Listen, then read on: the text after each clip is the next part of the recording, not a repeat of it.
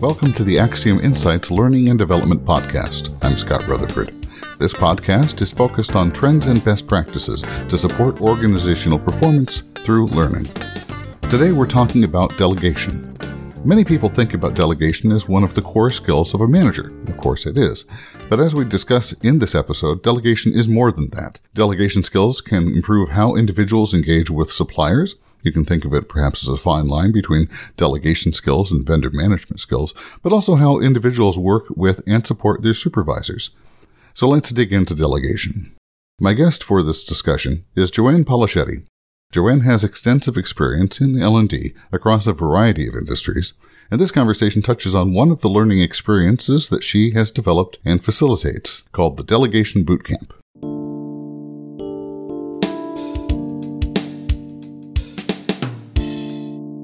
I am an instructional designer by trade. Now, that's a mysterious career for some people, but essentially, I develop training programs for businesses that help them to meet their goals and to help managers and leaders in particular be the kind of manager that people go home and talk about in a positive way. Because everybody goes home and talks about their boss. But what are they saying? That's the key. And those are the kinds of skills and practices that I have devoted my career to helping people develop. We wanted to talk today about delegation and the development of delegation as a skill. So could you help me understand how people address delegation as a skill set, both when your early career, perhaps as an individual contributor? What do you stand to learn from developing your skill as a delegator, your skill as someone who has tasks delegated to them? And how do you develop that skill as your career progresses? It's a great question. As people move from the individual contributor level to their first leadership job, yes, everyone needs to learn how to delegate. And the definition of delegation is getting things done through other people is a basic definition that works. But it's so much more than that as the individual develops as a leader and you move into your role as a leader, whether it's your own team being directly responsible for people or you're a leader of a team that forms and reforms because you're a project manager. It is about making sure that the work is distributed to the people who can truly learn from it, do their best, and move forward. So as you move along in your career, you're looking to develop those skills, not only to get the work done, everyone wants to do that, but also how do I get the work done in a way that challenges people, that engages people, that promotes innovation and risk-taking, and really helps not only me move along in my career as a leader, but helps that individual move along in their career and truly add value to the organization. So delegation is a skill, but really it's a practice. Let's explore that a little bit because it sounds like an important facet of being able to make effective delegation decisions then is going to depend on your understanding as the manager on the capabilities of your bench, what your people are going to be or likely to be good at. Absolutely. And keeping in mind that they may be good at more than is apparent, more than what you hired them for. So really knowing the people that work with you, really seeing their talents and abilities and asking about them. Because again, they may have talents and skills that are not apparent, that are not part of their normal job. That is the key to really helping people develop and grow. And really, it's a center point of diversity, equity, inclusion, and belonging. Really connecting with people, knowing what they have to offer, giving them the opportunities to learn and grow. And delegating is right at the center of that. So as we're talking about delegating tasks, is it possible to break down delegation either by the types of tasks that are delegated or maybe by the challenges that might get in the way of delegating effectively? For example, are we helping people not only by matching them with particular tasks, but also by taking into account the obstacles that might get in the way of their ability to execute, like time management or prioritization or that sort of thing. What are the facets of delegation? Yeah, there's all those components. So whether I'm a project leader or a manager of a team, I've got this bucket of work that needs to be done. So it's my job to figure out what's the best way to build the energy to get this done on time and to the required standard or better, and hopefully with a bit of innovation, kind of pushing the envelope. So I have my stuff that needs to be done, and then I have my pool of talent that will help me do it. So how do I analyze the job? How do I choose the right people? And also challenge those people, not having them do the same old things that I know that they're good at, like the reliable way. That is fine in some cases. But really, how do I help people push and learn and grow? Because that's where I get the good ideas. That's where I get the new ideas and the new efficiencies coming in. And also, how do you have people who trust you and that you trust to take that assignment and perhaps in the best spirit too, right? Because I've certainly worked with folks who have gotten an assignment from a superior and said, well, I don't know if you're familiar with the old adage of the seagull management, which, flies overhead and poops on everything. So battling that perception as someone who's trying to manage assignments is going to be important. How do you advise people to approach delegation and build the trust and have that conversation? I think that trust is absolutely the key to delegation. It's a number one challenge that leaders face in delegating. Am I going to trust this person to do the work? Am I going to trust them to do it as well as I do? And let's face it, everybody has a different propensity to trust. Some people naturally trust people. That's cool, but also dangerous. I'll get back to that in a moment. And some people naturally don't trust people. It doesn't matter which type of person you are. It matters that you know which type of person you are. Because if you're the person who just trusts people, I see you, I like you, I trust you, then you have to remember when you're delegating to make sure you're putting in checkpoints, that you're giving people enough information and guidance, and that you're checking in periodically to make sure that person is on track. That way, neither of you will be disappointed in the end, and it avoids the whole seagull pooping situation.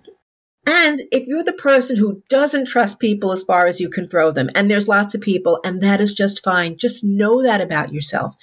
And again, it comes back to support and checkpoints. Make sure that you are building in enough checkpoints in enough areas so that they're scheduled, so people don't think you're hovering, that there's a goal and an outcome and an agenda to each follow-up meeting, so that you can both build confidence in each other and credibility with each other as you move through the process. So why is this important? Now, I can see why it's important to an individual manager and to be able to move projects and to be effective in your role as a leader. But taking it maybe a little bit more broadly, if we were talking about building delegation skills within an organization, maybe as a facet of company culture, why is that important? And then what sort of effect can that have at scale? At scale, the impact is enormous. So there's two things I want to talk about here, and that is talent development. How do we attract and retain talent is just a key challenge in almost every industry out there now, certainly those that are moving forward and growing. And the way to do that is to keep people challenged, interested, and engaged, making sure they know they're adding value. If people are doing the same old work, they're going to move on and do something more interesting, especially if they're ambitious. And the organization really wants to keep those people. So delegation is the key to that. Delegation is the vehicle for visibility for people with talent at all levels. So it should be a key part of your talent management, talent development process. Likewise with diversity, equity, inclusion, and belonging. You need to see everyone, not just the same people. So one pitfall that sometimes leaders have, even when they're doing these talent roundtables, is they have the stars previously identified. What this does is it opens the envelope. It broadens the spectrum for more people to emerge as stars when you're making sure that everybody has the opportunities through delegation to shine. So I know that you lead a workshop on this topic. Can you talk me through how you structure that workshop and how do you bring people along in the course of a few hours of time? Well, we call it the Delegating Bootcamp, and we use that phrase intentionally because it is a boot camp. And, if you join the National Guard, for example, so you're not in continuous service, but every year you go back, for 2 weeks of boot camp to refresh. And delegation is one of those skills. Now, it is a skill and it is a process, but how you use that process varies with the individual and also varies with the complexities of the tasks that you're delegating. So we begin the boot camp process actually even before we press the button and start seeing people by asking participants to think about their own challenges and perhaps dilemmas that they are facing and to be honest about it, because even if they're keeping it close to the vest at the beginning, that's okay. And also to think about upcoming conversations, what they're concerned about and what they're excited about in their conversations. When we move together in the group, we will ask people to, of course, share. It's a very interactive session as they're willing and able, and maintaining confidence, of course, not mentioning names, but talking through those challenges. We ask people to be open to listening to ideas, to be willing to give each other feedback, because we move into peer coaching sessions in the class. So we do want people during the workshop to be able to be transparent about the challenges they're facing, to be open to the ideas and the process that we're presenting. They will be creating an action plan and then moving into small groups for advice exchange and peer coaching. So you have to be willing to coach as well as listen, be willing to give feedback as well as be willing to receive feedback. And then we want to set up the conclusion of the class to make sure that people get comfortable enough with each other to continue that process, after the workshop ends, because it's through that continued advice exchange. So if they build those learning partnerships when they're with us in the workshop, continuing that practice of, sharing your ideas, asking for advice, giving feedback, coaching other managers, that's how you build mastery in your own delegating practice. So I wanted to get your thoughts on the learners or the participants who take part in the boot camp. I wonder if there is any sort of selection bias that happens with the individuals who take part. In other words, if I'm interested in being a better leader in the business, I might raise my hand to participate in this boot camp. Others might not necessarily do so. Or to look at it more broadly, if you have an entire organization, let's say it's 100 people, do all 100 or should all 100 take part? What's the best case? The best case is for this to really be an organizational direction and imperative for everyone. And I will give you an example. I was working with a major insurance company, and they were having some leadership issues. And the executive of the U.S. consumer business said, "We are going back to basics. We are going back to identifying core skills, of which delegating is one of them, and every single leader at every single level will be attending the same sessions in mixed level groups." So on one hand, as the facilitator, I'm going, do we really want to mix level groups? We don't want people, at, more junior levels to be intimidated. And the executive said to me, he goes, "I'm really more worried about the other way around. I think it's much more intimidating for the senior people because they have to be the best of the best of the best. And they're there making commitments, in front of the junior folks to try these skills." He said, and that's what I want to happen.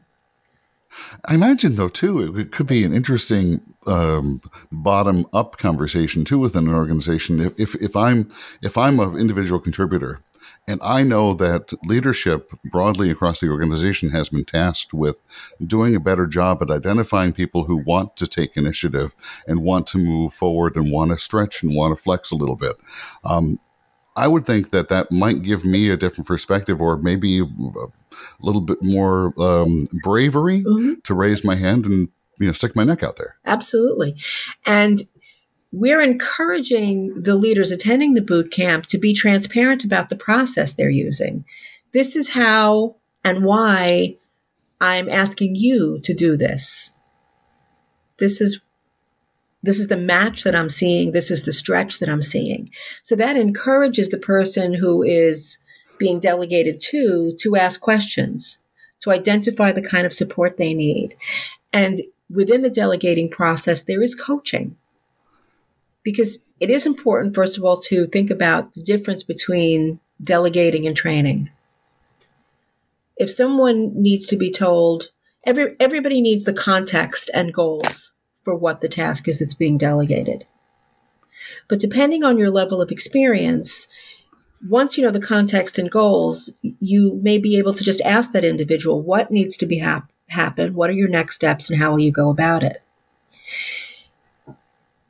If the manager or the person doing the delegating needs to tell people what to do and how to do it, they're not delegating, they're training.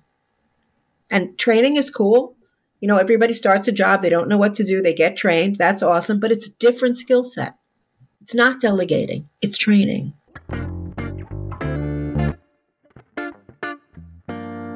Once someone has gone through the boot camp, gone into the wild, the business, and applied those skills for a year, and they come back, what do you see is different about the type of maybe questions they're asking or how they're engaging with it after having been tasked with trying it on and doing it for a period of time? What we find is a real marriage between delegation and coaching.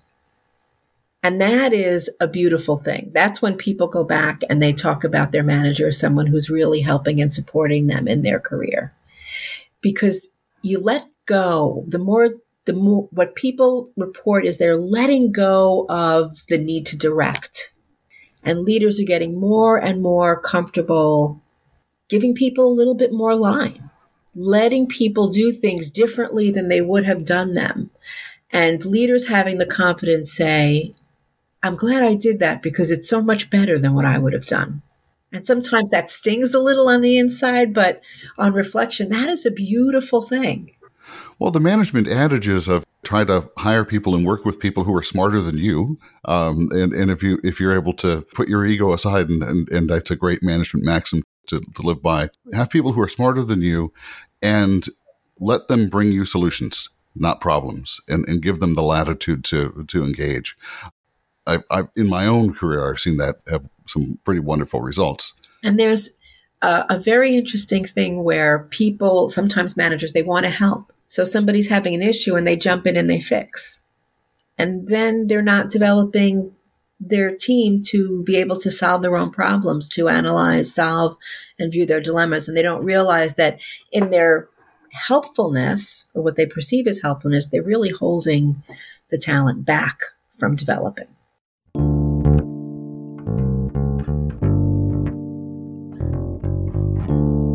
Delegating is the answer to the mystery of DEI.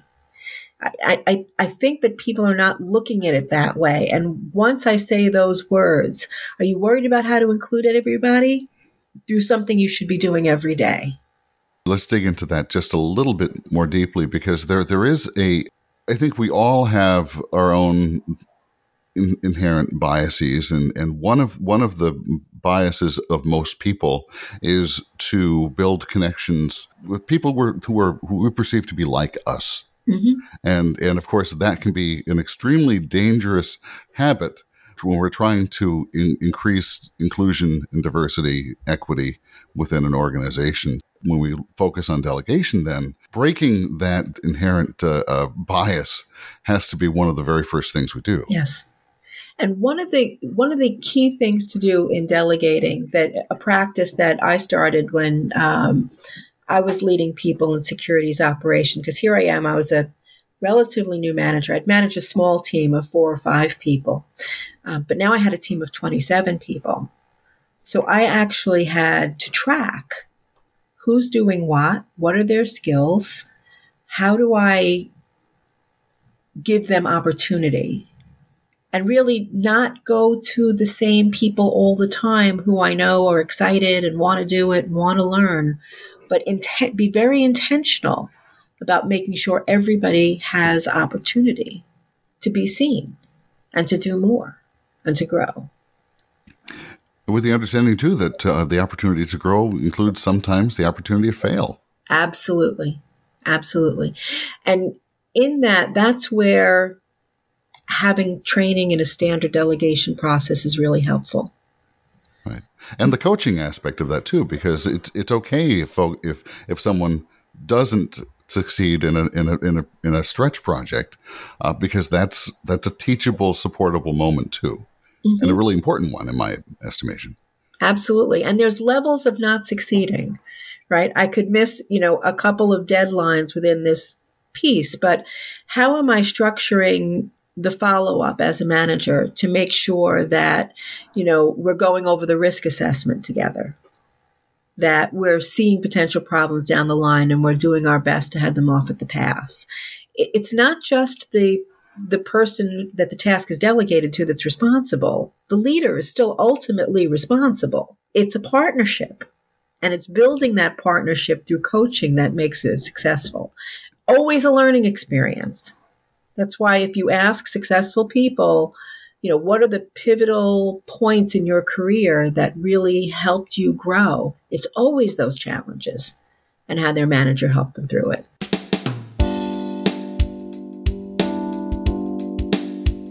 My thanks to Joanne Polichetti.